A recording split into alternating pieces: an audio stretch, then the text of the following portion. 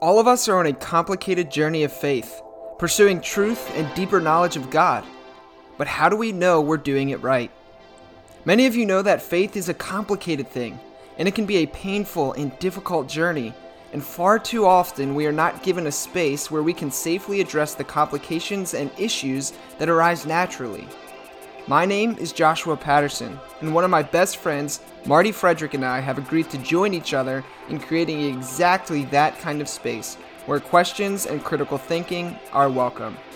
We want to look honestly at the issues and questions plaguing the Christian church today, and to genuinely seek out what it means to live like Jesus in our ever-changing world, in our expanding universe, and in our pluralistic society. We believe that doubt is not the enemy of faith, but perhaps one of its greatest allies. We think that the Christian life is more about asking the right questions than it is about finding the answers. And we believe we are being called to continually ask those questions, renewing our minds and rethinking our faith in the process. Thank you for joining us on that journey.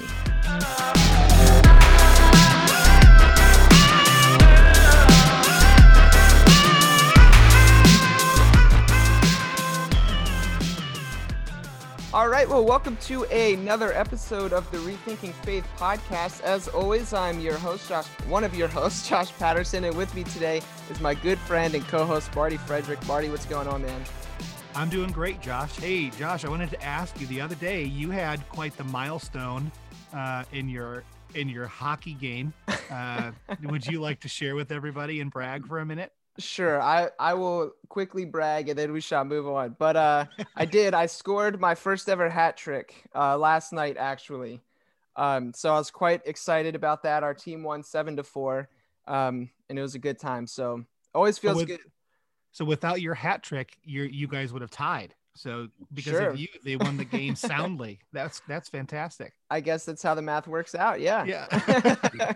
I had one in the first period and two in the third. So I had to round it out. Great job. Very Right nice. on. Sweet. Well, now would be a great time then to go ahead and bring on our guest that Marty and I, both of us, were very excited about. And so, with us today is NT Wright. How are you today? I'm good, thank you. Yes, and it's nice to be with you. It's the afternoon here in Oxford, in England, and thinking about hockey games takes me right back. But let's not go there. Awesome. Well, how would you prefer to be addressed, Professor Wright? Just Tom? What would you like? It's very difficult. I'm happy with Tom, but if you feel deferential, then Dr. Wright or Professor Wright would be fine. But Tom is easy. All right, sounds Great. Good. Well, Tom, before we get into the content of the podcast, we have a question that we like to ask every guest that comes on the show. And that question is, who is your favorite ice hockey team? Oh, oh goodness. The last time I actually watched a hockey game, it was in Montreal, and it would be the Montreal Canadiens, I guess. And we lived in Montreal, so you know they were the ones that I guess my son, who came with me on that occasion, and we watched them. Insofar as we were following anyone, we would be following them. But I confess that in recent years, I have heard of it distantly, but I haven't worried too much about it. Sure. Yeah, makes sense. So, being in the UK, I'm assuming you're a football fan then. And if I get it correct, are you a Newcastle fan? Yes, it's true. I grew up just north of Newcastle on Tyne in the far northeast of England. And where I grew up, pretty well everyone was Newcastle fans because that was the regional thing. And deadly rivals with Sunderland, who are in the next county down, because actually it goes back a long way. They were on opposite sides in the Civil War in the 1640s. Oh, wow. And the rivalry between those two cities has continued in one form or another: political, economic, sociological, and now at least it's only football. Oh, sweet. Yeah. Yeah. My, the professor who actually introduced me to your work, during my time at Messiah College, Jay McDermott, I was talking to him and he was like, hey, you have to bring up Newcastle. I think he told me he had emailed you one time, I think to thank you for the day the revolution began, and mentioned that he was a Newcastle fan and you were surprised to have an American Newcastle fan. Yes, we're in, I mean, we're in mourning at the moment because they were holding Manchester United 1-1 until the last few minutes of the game on Saturday night. And then Manchester scored 3 goals in the last few minutes. So, Oh, wow. like, oh dear, this should not have happened. Yeah. So, well, okay, we'll write that off. Oh, man. The usual mantra is experience is what you get when you don't get what you want. Yeah. I confess that soccer has not been something that's been a huge part of my life. My sister played, but Josh played for a while when he was in high school. And I'll admit that I've always been intrigued by the game. I've always wanted to get into it, but it's pretty hard over here on this side of the pond, I guess, as they say. I guess that's right. I mean, in Britain, England and Scotland and Wales and Ireland, it's Northern Ireland at least, it is not just a game. It's not just a sport. It's a major part of the subculture. Yeah. What happens on the weekend or indeed midweek with those soccer matches has resonances out.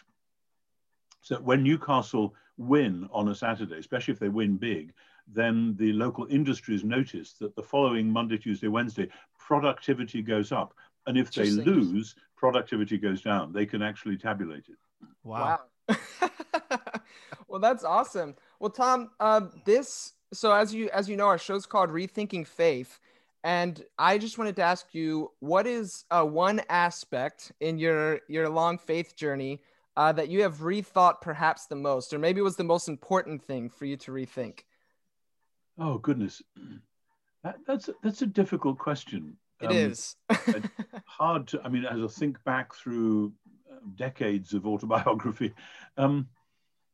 I think probably the biggest thing, which is still in a way taking place, is to realize, and I've sort of intuited this for years, but it's become more and more clear to me, and it forces everything into a different mode, is that whereas most Western Christians think that the object of Christian faith is for us to leave this world and go to be with God, the Bible is actually about God's intention, having created a world and peopled it with humans, that God wants to come and dwell with us. The last scene in the Bible says the dwelling of God is with humans. That's the New Jerusalem when God is there. And the New Jerusalem comes down from heaven to earth, not people being taken up from earth to heaven. And because the church has been so soaked in Platonism over many generations, we've tended to assume that the whole point is really this world is rather a shabby old place and too bad we happen to live here at the moment, but happily we're off somewhere else. And our spirituality reflects that, and lots of other things reflect that. The gospel says, John's gospel says, the word became flesh and pitched his tent in our midst, tabernacled in our midst. And that sense of, instead of us going upstairs, it's God coming down to be with us. Mm-hmm. That when you actually work that through, it changes everything. And so I think that's probably the most seismic shift that's happened in my thinking from my early days till now. Sure.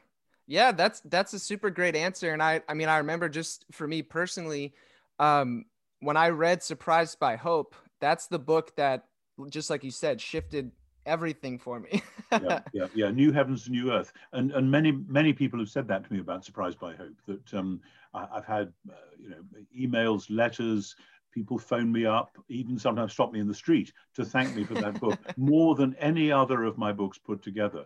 It's something about that book has sort of struck a chord. Yeah. That's wonderful. Well, we are here to talk about your latest book today, Broken Signpost, How Christianity, yes, sir, right there, How Christianity Makes Sense of the World, which I thought was interesting. You used the Gospel of John as your kicking off point, and I was talking to the head pastor of the church that I work at, and he recalled a funny story you told in one of your shorter books when you were being interviewed for a job position. They asked you about the Gospel of John. I know. Yeah. So do you want me to tell the story? Sure, yeah, if you'd like to. Well, my wife doesn't like me telling this story, but it is what I said, because I was very young, and it was the first serious academic job I was being interviewed for. And I'd figured out ahead of time the questions they were likely to ask me, because my doctorate was on Paul and I'd done some work on historical Jesus, but I hadn't really gotten into John at all. But I used to preach from John regularly, and I was very into it from a personal point of view. And so I knew that they would ask me about John, because it's the third bit of the New Testament after Paul and the Synoptics that you naturally would look for. So the professor said, so what about John? And I said, well, I feel about John like I feel about my wife. I love her very much, but I do not claim to understand her. And they all laughed, and the conversation turned in other directions, but I didn't get the job. Oh, man. and my wife was not best pleased when she heard that I'd said that. Well, do you feel a little bit better about John now? Yes, I do. I mean, John is still amazingly rich and multi-layered, and I think I see much more in John now than I did 35 years ago, whenever that interview was. Actually, probably more like 45 years, I think. And certainly the whole theme of the temple, which is absolutely central in John. I mean, I already quoted John 1:14, the word became flesh and tabernacled, pitched his tent in our midst. That's a temple image of Jesus as the divine presence coming to live in the temple. But the temple is Israel, is the world, etc. So I see so much more going on with that. And then you chase that through the temple theme and the Jewish festivals, and it is truly amazing. And so John is at one level, you know, an 8-year-old can read the book and at one level understand most of it. But then you go on and on and on. And I think John is the kind of book that is like life. It's like the gospel. The older you get, the more you see in it. It's like some of the great pieces of music or art that, you know, you go back to an art gallery and sit in front of a painting that you liked 20 years ago, and you see all kinds of different things going on in the painting than you imagined were there first time. And that's certainly how it is with John. Yeah, that's great. And you know, when I read this book, so much of at first my question was, okay, why John? You know, of course. But then as I read through, it just began to make so much sense, and how you tied everything together. I mean, it was beautiful, and so I really appreciated it. Good. And I'd love to hear why you wrote this book. What was the reason? Okay, there's about 3 or 4 things, and I'll try and show you the different strands, and then they happened all to come together. You may recall that 15 years ago, I wrote a book called Simply Christian. Yeah. I think it was published in 2005. And I began that book because it was supposed to be a sort of apologetics book. Now, I don't really do apologetics in the American rationalist sense, and I can spell that out later if you like. But I mean, I was interested that the publisher gave this book the subtitle, How Christianity Makes Sense of the World. In other words, the world is causing us puzzles, and when we tell the Christian story, then we can see how that might resolve, which isn't exactly how apologetics is normally done. But that was the right subtitle. So in Simply Christian, I took 4 themes: justice, spirituality, relationships, and beauty. And I made the argument that all human beings, cross cultures and across time, know that these things, broadly speaking, really matter, but also know that we all get them all wrong. We fracture our relationships. We don't, in fact, do justice when we have the chance, especially if we're the guilty party. We try to get off, etc., etc. And beauty is wonderful, but we trample on it, and at the end of the day, the sunset disappears and it's dark, literally and metaphorically. And so those cause puzzles. And in Simply Christian, I was trying to tell very briefly the whole Christian story from Genesis forwards, as it were. And then to say, from this point of view, we can understand why these things are important. These were the right questions to ask, but then why we get them wrong. And now, with Jesus and the Spirit, we get a chance to work at getting them right. So that was in the back of my mind. But then in 2018, I had to do the Gifford Lectures in Aberdeen University, which is a wonderful opportunity. They don't normally ask biblical scholars to do the Giffords, because the Giffords are about natural theology, and biblical scholars traditionally don't do that. So I was delighted, and I set out a whole argument. The book is published as History and Eschatology. I don't know if you guys have had a chance to look at it. When people ask me what's my favorite project of the last decade, I tend to say that was the one, History and Eschatology. But that's a big, chunky book. And as the 7th chapter of that book, I took those themes from Simply Christian, but I added 3 more. So we have justice, spirituality, relationships, and beauty, and then freedom and truth and power. And I ran the same argument, but quite briefly, because it was only one chapter. And then I made an argument about the meaning of the cross, which is that when we look at justice and freedom and all the rest, we see them as signposts which look as if they're pointing up to God, but then they're all broken signposts because we mess them up. And they don't, in fact, get anywhere other than darkness and shame and, oh dear, we blew it again. But then the point of the gospel, I argued in that book, is that Jesus himself comes in the story, especially of his death, to the place where justice is denied, freedom is trampled upon, beauty is spoiled, etc., etc. In other words, they are signposts, and precisely in their brokenness, we who know that they're broken and lament over their brokenness, then discover that God has come in our midst to share that brokenness, and that's the meaning of the cross. That for me is hugely powerful as an argument. So then, my colleague David Seamuth, who works on the NT Wright Online courses, which I do, you probably know about them, and in fact we should perhaps give them a shout out because David and the team work very hard on them, ntwrightonline.org. David had been chatting to me about this, and I had said to him, you know, I could run that as a thought experiment using John as a way in. And he said, great idea, let's try it. So I recorded a few short talks on that. And there is now a course which is available, which is on that. But I hadn't actually turned that into a book. And we were agreed that I should turn it into a book to go with that short online course. And so in spring 2019, I guess about 18 months ago, I sat down when I had a little bit of spare time and I just poured it all out. And it took not very long because I'd been thinking about it for so long.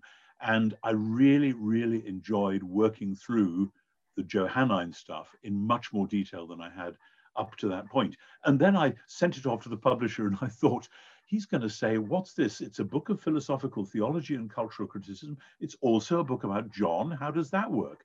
And I thought, he's going to say, don't be so silly. This is a mixture of genres and it's much too much. Instead of which my publisher got back to me and said, hey, I really like it. This is creative. Let's do it. Just tweak this bit and do a little bit more on that. So we did that.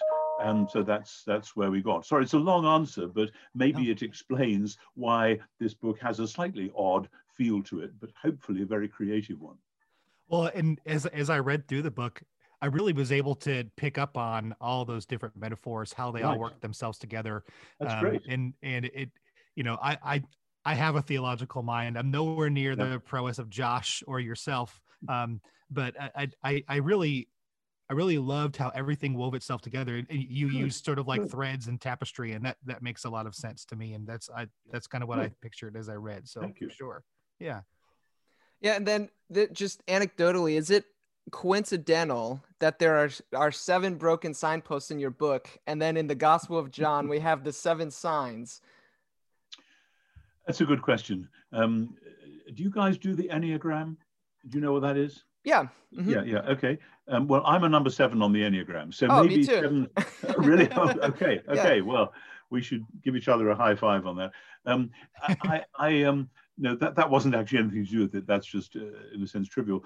But no, I'd always, when I finished writing Simply Christian 15 years ago, I thought not long afterwards that actually freedom and truth and power belonged in that book as well as justice, spirituality, relationships, and beauty. So I had this set of 7 already, and then I had run that in the Gifford lectures as a set of 7 without any thought of John and his 7 signs. So when I then thought, let's weave this together with John, that was kind of nice, just a bit of resonance. But I mean, they don't go, there's no one-on-one with the 7 signs and the 7 signposts. But okay, if that kind of gives some people a sense of intricacy in the book, so be it. Yeah, for sure.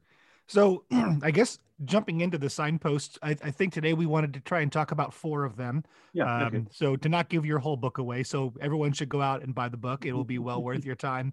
But the first one we wanted to talk about is justice. And so I guess what we wanted to do is maybe set up like the world's justice, and then you can kind of talk about how that plays out and how you kind of change and shift that metaphor. So from our perspective, the justice in the world is getting vengeance, holding grudges, how we kind of as human beings see justice. We want to get our own justice. But can you talk a little bit about how that's a broken signpost for us? Yeah. Yes, I mean, humans do want to get revenge when something bad's been done to them. But I think that there's a nobler version of that. That when something has gone radically wrong in a community, or whether it's a nasty road accident or whatever it is, the people who have suffered want more than revenge. They want a sense that, from some point of view at least, the world has been put back into a stable place. People talk about needing to get closure. There's a sense of unfulfilled business, which I think is more than simply revenge. You know, you did something nasty to me and I want to do something nasty back to you. That is quickly where it gets. But there is a sense, which I think is deep in the Hebrew Bible, actually, of the society needing to be brought back to an equanimity, to a balance, to a stability, rather than being shifted over in favor of this or that person. And that's why in the Hebrew Bible, the passion for justice includes, particularly for the orphans and the widows and the poor and the vulnerable and the stranger, etc. Because if you're not careful, they are the ones who will miss out. They are the ones upon whom the powerful will trample. And that's when the judge has to come in and say, no, you can't treat people like that.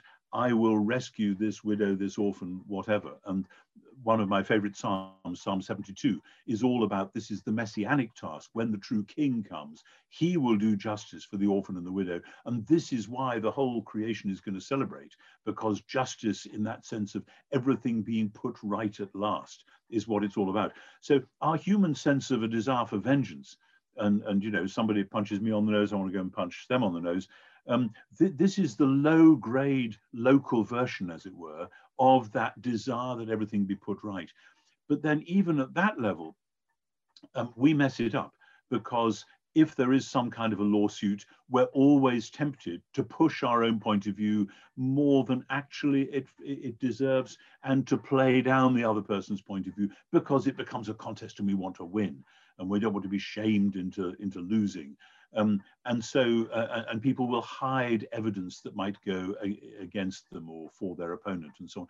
So the point about justice being broken is not simply that a desire for vengeance can be a very dangerous and damaging thing, but it's a readiness, even while saying we want justice, it's a readiness to distort justice in one's own favor. And particularly when you look at international relations, whether it's, you know, America and the rest of the world, or Britain and the rest of the world, or Europe and Russia and China, or whatever, we all know that it would be good to have everything in balance and to be able to agree on a broad policy and how we all think the world ought to be run.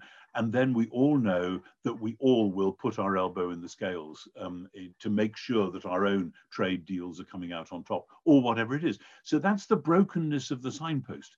And it's at that point where John's gospel comes in, because so much of John's gospel is about justice. It's about a trial. Jesus is on trial in John's gospel. Constantly people are accusing him, and he is constantly summoning witnesses. My Father witnesses for me, the works that I do witness for me, etc. And if you won't believe this, believe that. And it's as though there's a trial building up until the point where Jesus stands there with Pontius Pilate, and we have the real trial, but actually we realize that the whole gospel has been about that.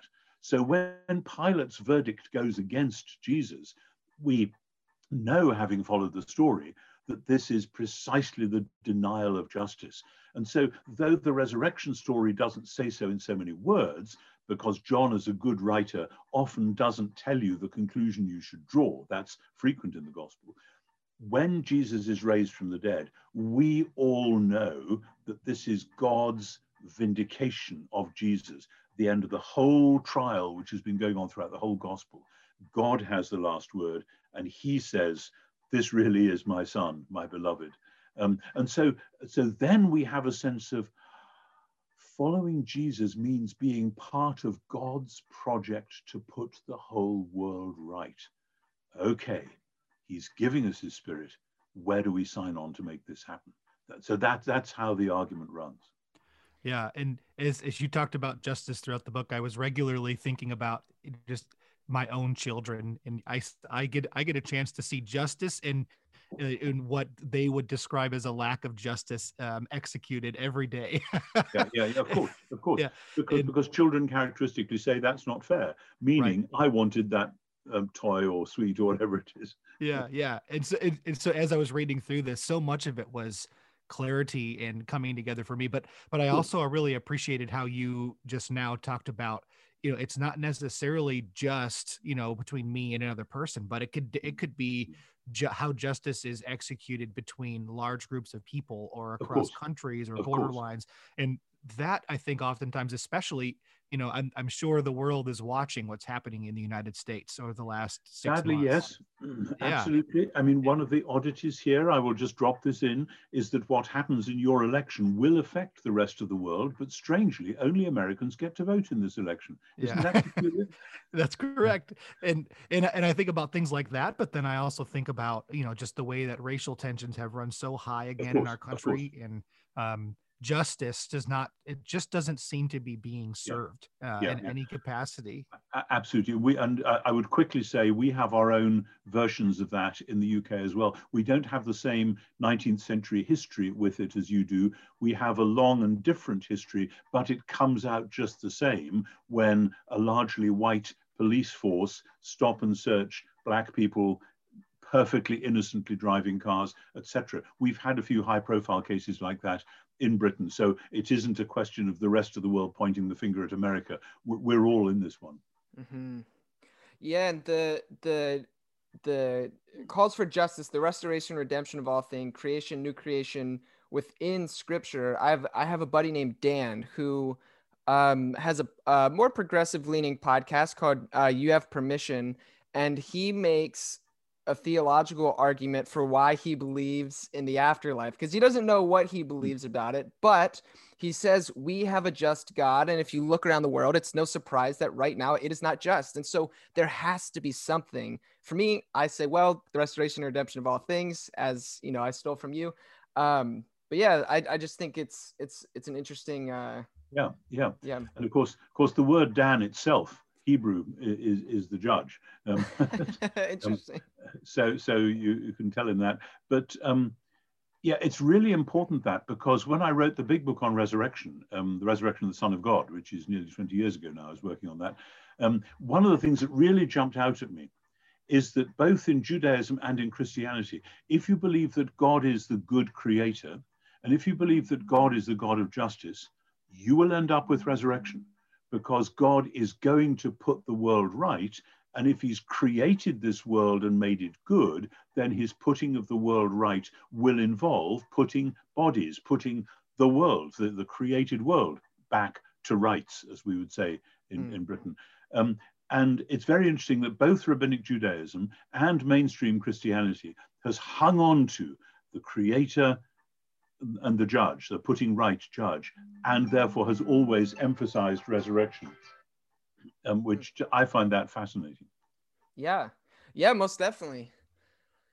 All right. Also, another one of your signposts that you point out, it's actually one of my favorites, because I think it's one of the largest themes in John is that of love.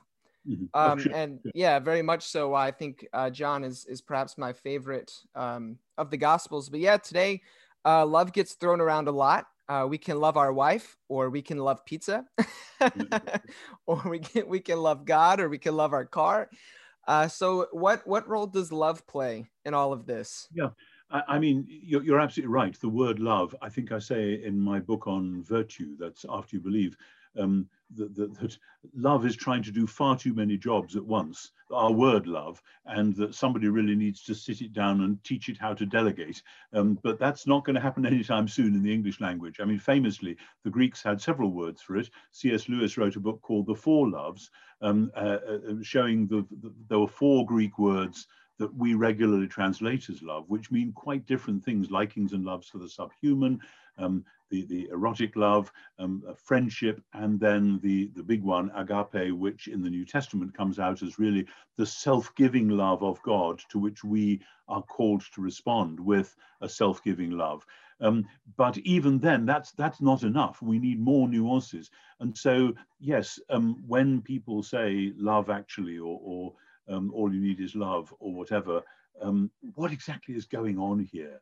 And the so-called Summer of Love in 1968, before you guys were born, I suspect, but I remember it well. I was, I guess, 18 at the time. This was basically just a festival of eroticism, and it was people doing drugs and people hanging out and listening to rock music, and then going off and sleeping together and so on. And a lot of people looked at that and said, how can you use the word love like that when actually this makes it just sordid? Because a lot of people get hurt in that kind of thing and so on and so forth. So with the word love, yes, there are all sorts of oddities. When I was writing this chapter, for fun, I leafed through the Oxford Book of English Verse. I mean, I love poetry anyway, but I went through and saw just what a high proportion of the great poems in the English language are, to a lesser or greater extent, inspired by the phenomenon of human love, particularly the human falling in love or sustaining a falling in love, or married love, or whatever. And then, of course, the tragedy when either the love dies or one of the people or both of the people die. And so there's a sense that that wonderful charge, electric charge of love, which really seems to ennoble us and make us more than we are and take us, as we say, out of ourselves, it lets us down. We can't sustain it. It comes crashing to the ground. And classically, people in the days when people got married first and then lived together afterwards, I know that's very old-fashioned, but in those days, people talked about the honeymoon period, when two people who have fallen in love have an early period when everything seems to be wonderful and this is just great and we want it to go on forever and ever. And then, of course, they have to go and earn a living, and then they have children to bring up and so on. And it's hard. And the early form of love is the energy needed to sustain the relationship through the long years when it doesn't necessarily feel like that. There will be peaks and troughs, but then that early love has to turn into something else, a stickability kind of love. And sometimes, as we know, tragically, that doesn't happen. And certainly over my lifetime, I've watched the divorce rate just go up and up and up. And I see, as a pastor, the brokenness of human beings, both the couple themselves and the children and the grandchildren and the stepchildren. And I look at then the long-term fallout from when people have imagined that romantic or erotic love is all you need, and then tried to live like that and found that it doesn't work. So, and this is why some people become very cynical. Back in my period of rock music, Paul Simon had a song, I Am a Rock, I Am an Island, when the whole song was about, if only I had never fallen in love, I would never have needed to cry, to weep, I would never have been sad. So I'm just going to harden my heart. I'm not going to do that love stuff again. And of course, we know that anyone who says that is about to bump into somebody with whom they will fall even more helplessly in love than before. And so it goes around. So that sense of love, which ennobles us, draws us out of ourselves, but then we're all aware either it lets us down or we let it down. And so in the Gospel of John, you get this fantastic love story that John 13:1 sums it up. That's the turning point in the middle of the Gospel, that Jesus, having loved his own who were in the world, that's a sum up of chapters 1 to 12, he loved them right to the bitter end. And that's the sum up of chapters 13 to 19. And so even though John doesn't say much about love after that, a bit in the farewell discourses, we know that when Jesus is standing before Pontius Pilate and when he goes to the cross, this is to be seen as the act of love, which is the very embodiment of God's love. In other words, we know that love lets us down, and Jesus has come to the place of being let down, of having one friend deny him and another friend betray him and so on. And this is where Jesus comes to the place where love has collapsed in a little heap, in order then, as the supreme act of love, to rescue us at that point. I'm sorry, I'm preaching you a whole sermon here, but I hope you take the point. Yeah, no, it's beautiful, and I love, I mean, this, like I said, this is perhaps one of my favorite, if not my favorite, signposts that you point out, especially the bit with love incarnate. So I have some Anabaptist-y kind of tendencies. Mhm. And I hope so, hope you're taking something for that. yeah.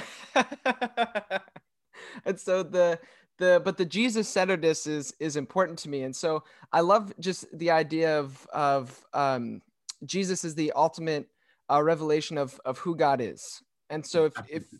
yeah, and so if you want to know, what God looks like, look to the person of Jesus. And so I often wonder, um, how would Christianity look different today, perhaps, if we read Paul through the lens of Jesus rather than Jesus through the lens of Paul? I think we've Yes. flipped it. Absolutely. And I suppose I have spent much of my adult life trying to make that point. I mean, Yeah. I worked on Paul academically before I started working on historical Jesus issues academically. But a friend of mine in America said, if you read Paul first, you'll read Jesus wrong. And if you read Jesus first, you'll read Paul differently. And though I didn't agree with him in terms of how he was working that out, I think that's actually right. And I've found over the years that most Western Christians do not actually read the Gospels for the story of the inauguration of the kingdom of God.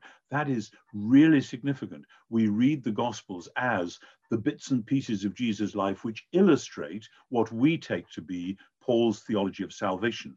And so actually there's not much difference between the normal evangelical reading of the Gospels and, say, a German scholar like Rudolf Bultmann, who pulled them apart and said, this is a reflection of this bit of the church's faith, and that bit is a reflection of something that was necessary in the early church, etc. And the only difference is that the evangelicals tend to say that it probably happened because they have a theology of scripture which say it should have happened, and Bultmann wasn't bothered about that. But the way they treat them theologically is the same, and the result is we lose the theology of the kingdom of God as God's saving sovereign rule already inaugurated through Jesus' death and resurrection. And if you take that and then go to Paul, you see Paul saying, phew, glad you guys have caught up. Now we can talk about all those other things like justification, which mean what they mean within the context of Jesus having already done the great act of love through which God's sovereignty has been instantiated in the world. Yeah, and I think then what happens too is that explains why a lot of times within Western or American evangelicalism, we have the separation of Jesus as Lord and Savior. Everybody wants the Absolutely. Savior bit, but they don't want the Absolutely. Lord aspect. Absolutely. Or if they do want the Lord, it's kind of later on. Yeah, That when he comes again, he'll be Lord then. But it's very, very clear. I mean, the end of Matthew's gospel, Jesus, the risen Jesus, says, all authority has been given to me in heaven and on earth. It isn't just in heaven, it's on earth as well. And has been given, not just will be given. And then the task of the church ought to be to figure out what might that authority look like in practice now. And it goes back to the Sermon on the Mount. And Jesus says, here's your blueprint. Here is my spirit. Now, go ahead and live like that. And you'll see how God's power changes the world through human beings being transformed to be for the world what Jesus himself was. Yeah. And I loved the way you talked about, you used a metaphor of a pyramid being turned upside down. And to me, that was just so beautiful. I mean, I guess I'd thought of it that way, but I hadn't thought of it that way specifically. Just the idea that everything is resting on the love of Jesus. Everything in the entire world is resting on that pyramid turned upside down. That's just so beautiful. Yes, I mean, in technical theological terms, this is what people talk about in terms of, quote, the scandal of particularity. So often post 18th century, we assume that if there is a God who acts in the world, he ought to do so in a kind of egalitarian manner, which would just be the same, identical everywhere. How dare he act like this here and not do the same thing over there? But somehow it works with that pyramid thing, that God has to do it in the one place, close up and personal. But then this is why you have to have a strong theology of the Spirit for the church's mission there. That then, once that's done, he commissions his followers to be for the world what Jesus himself was for Israel. And I say that at various points in the book because it's one of the great verses in John 20 when Jesus says, as the Father sent me, so I send you. Well, and so that, yeah, that I love that. I wanted to move on then to the next signpost of Yeah. beauty. Um, Ah, yes. and I love how we in our world, we look at specific things in beauty. Mhm. And sometimes we're smart enough and wise enough to see how the beauty of this or of that can remind us of God. But a lot of times we see beauty in our own eyes and then we just let it be at that. We never correlate God with that. Can you Yes. talk a little bit about that broken signpost? Yes, yes, and what it's reminding me of is I have one or two friends who have written to me about this just recently, and one, a young woman in her 30s, who I don't know that well, but she's read my books and emails me from time to time, who says that when she has asked her female friends about beauty and the notion of beauty, what they all tend to think about is the problem of the present culture's image of female beauty and the female attractiveness that goes with female beauty, and how they feel imprisoned and trapped because life becomes for women in today's culture almost a competition. Can I really be beautiful enough to warrant, if not a place on the front cover of Vogue, at least to be able to walk down the street and have people admire me? But then that's problematic as well for all sorts of other reasons. And I confess that until she said all this to me, I hadn't really thought of it like that. I mean, I will admire human beauty as much as anyone else will, but I wanted to paint a much bigger picture. And I fear that it's a sign of sickness in our culture, perhaps precisely the brokenness of the signpost, that some people have taken the notion of beauty and reduced it to just one type of beauty for one type of purpose or reason, instead of listening to great music, instead of, as I start the chapter, watching the moon rise out of the sea and just standing in awe at the tremendousness of it, or looking long and hard at the beauty of a small flower, or looking at the beauty of the unaffected smile of delight of a small child. And the world is full of beauty in so many ways. And yet, precisely, we know that the clouds roll in and the moon disappears. We know that the child will trip and hurt himself and the smile will disappear, etc. The flower will get trampled on by a passing cow or something. And here's the puzzle. Is beauty just meant to be something which nudges us to say, maybe there's something more, and then it gets snatched away from us? And the whole of the Bible says, no, God has made this wonderful world and he's going to remake it. And that's what the story is all about.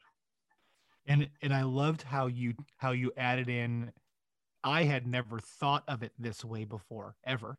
But you took the story of Jesus' resurrection and looked at that through the lens of beauty. And that was so groundbreaking for me personally, just in my own faith. I think Josh asked you earlier the part of your faith that you've most recently rethought, and that, I think that would be that for me, and just how Yes, yes. like to look at it through the lens of beauty was amazing. But it is extraordinary, isn't it? If one is alive to the beauty of the natural world, then, as one of the Psalms says, God makes the outgoings of the morning and evening to praise him. Isn't that a wonderful line? Psalm 65, I think it is, where clearly the psalmist is aware that sunrise and sunset carry a peculiar quality to them. And we know that it's because as the sun is slanting through the Earth's atmosphere, more of the atmosphere, the particular kind of color and the angle of the light and so on make everything look as though there are several different dimensions going on. So when we get, at the beginning of the week, the first day of the week, it's still dark, Mary Magdalene comes to the tomb, and then stuff starts to happen. We are aware this is a sunrise moment, and it's in a garden, and there's something new happening, and the freshness of that. As I think I say in the book, a great writer doesn't say it was so beautiful. A great writer shows you how it's beautiful, makes you say it's really beautiful. And I think that's one of the many, many things that John is doing in that passage. Yeah, absolutely. And I love too the emphasis you place on life bursting forth into a world still framed by death in that moment. It's beautiful. Thank you. Good. Yeah. Wonderful. Well, So I know we're wrapping up on our time here, but I wanted to hit on one more signpost because it was the most challenging one for me for very personal reasons, and that is that of power. And Mhm. so Marty and I, the way we met is we worked in a church together that was less than stellar, where things like spiritual abuse, verbal abuse, things like that came from power.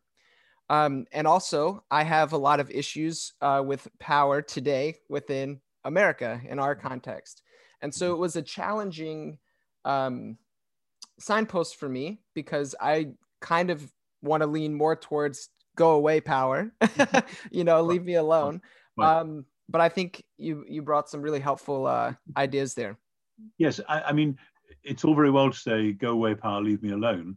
But as we know, if we stop and think about even recent modern history, let alone the whole sweep of history, um, anarchy is usually even worse than tyranny. I mean, tyranny is terrible, but anarchy is multiply terrible.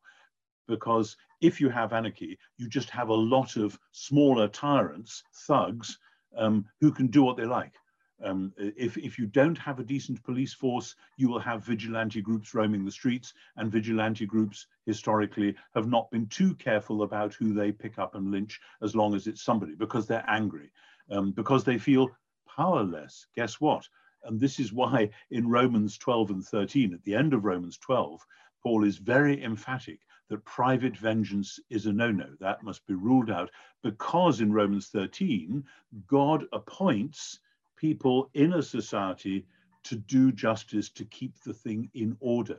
Even Jesus in John 19, I think I bring this out in the book, says to Pontius Pilate that he, Pontius Pilate, has a God-given authority over him, Jesus. That is one of the most extraordinary statements anywhere in Scripture. But then, of course, he says, therefore, the one who handed me over to you has the greater sin. In other words, God wants his world to be ruled wisely and justly, but God will hold to account those to whom this responsibility is accorded, is delegated. And that's something which we in the modern West have found it very difficult to get our heads around because, of course, the great revolutions of the 18th century, i.e. America and France, and the would-be revolutions of subsequent times, some of the great ones in the middle of the 19th century in Germany and then the Russian Revolution in 1917, were all about getting rid of tyrants. And we've lived on this myth that all you have to do is topple the tyrants and then humans will naturally go into a mode of freedom and peace and everyone being happy, etc. But that's a complete myth. It just doesn't work like that. And the last 10 years in the Middle East have shown that again and again and again. Anarchy is a terrible thing. And we actually, none of us want anarchy. I don't know if I say it in this book, but I've said it often enough before. If I'm driving too fast down the road and the cop pulls me over and gives me a ticket and I have to pay a fine and get points on my license, I am furious with that cop. How dare you? I wasn't hurting anyone. I was actually quite safe. Da, da, da, da. But if somebody breaks into my house and steals my television set or my computer or something, I want to be able to call the cops. I don't want to have to get my friends and go down the street with clubs and sticks and see if we can find the villain and beat him up. So we actually, all of us, want there to be some order in society. Everybody knows that. And the problem is when you give people that responsibility of bringing order to society, you hand them the temptation to be petty tyrants or even not so petty tyrants. And that is so in a democracy, it's so with a modern police force, but can you live without them? Can you live with them? That's the question. And so then looking at the New Testament's redefinition of power, and I've been fascinated by this for years. Mark chapter 10 is a favorite of mine because James and John want to sit at Jesus' right and left hand when he comes in glory. They want to be the men with the real power, and they'll look after Jesus. They'll do his business for him. And Jesus says, you have no idea what you're talking about. And Mark clearly is looking ahead to the crucifixion scene, where there are two very different people at Jesus' right and his left when he is enthroned in his kingly power. And then Jesus redefines power itself. If anyone wants to be first among you, they must be the slave of all. If anyone wants to be the chief, they should be the least, because the Son of Man didn't come to be served, but to serve and to give his life as a ransom for many. Mark 10:45. You get the atonement theology within the redefinition of power. And if you, as we've done, if you try to get atonement without thinking about how power is being redefined, you will misunderstand it, and vice versa. And John's gospel lays that all out and says this is the way of true power. And of course, it goes with true justice, true love, true freedom, etc., etc. It's an amazing theme, but I'm very glad you said what you did, because so many people are exactly where you are. We have seen power abused. We want to get rid of it. And the answer is, every revolutionary starts like that, and usually they end up as tyrants instead. How can we break that cycle? And the answer is only the gospel has a model for doing that. Yeah, that reminds me of language that Greg Boyd uses. He talks about a power under rather than a power over. Okay. Yes, yeah, power as like service and rather than like a lording over kind of threat of violence. Curiously, one of the most striking examples of that statement that I met was when a friend in the military showed me the handbook for young army officers. And you'd have thought, well, that's all about top-down power, if ever there was.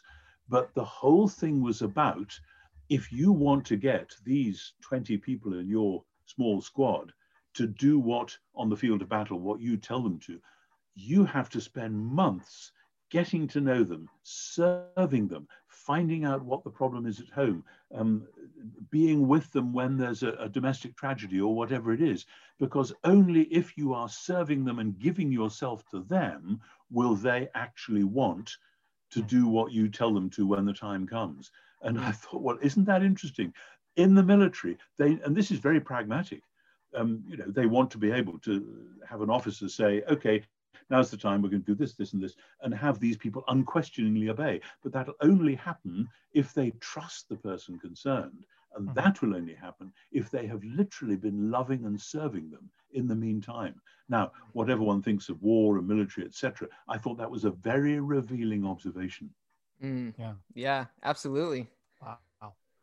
So as we kind of wrap things up, Tom, I wanted to ask you more on a personal level, as you wrote this book, what was your favorite signpost, or what was like the most powerful and transforming aspect of writing this book for you?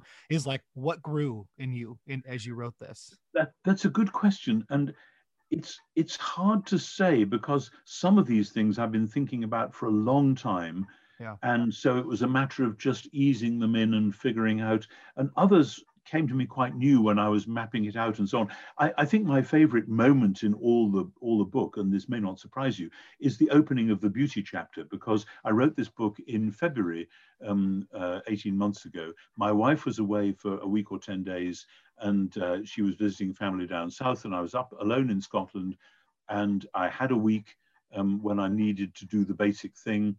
And it was cold February mornings, and the beginning of that beauty chapter, which is 2 hours before dawn, so it was probably about 5 o'clock in the morning, and I was writing this, and I went and stood outside our house, and where we lived in Scotland had this amazing view out over the sea, and there was the moon rising with the planets and so on, and I just stood, oh, I have to write a chapter on beauty today.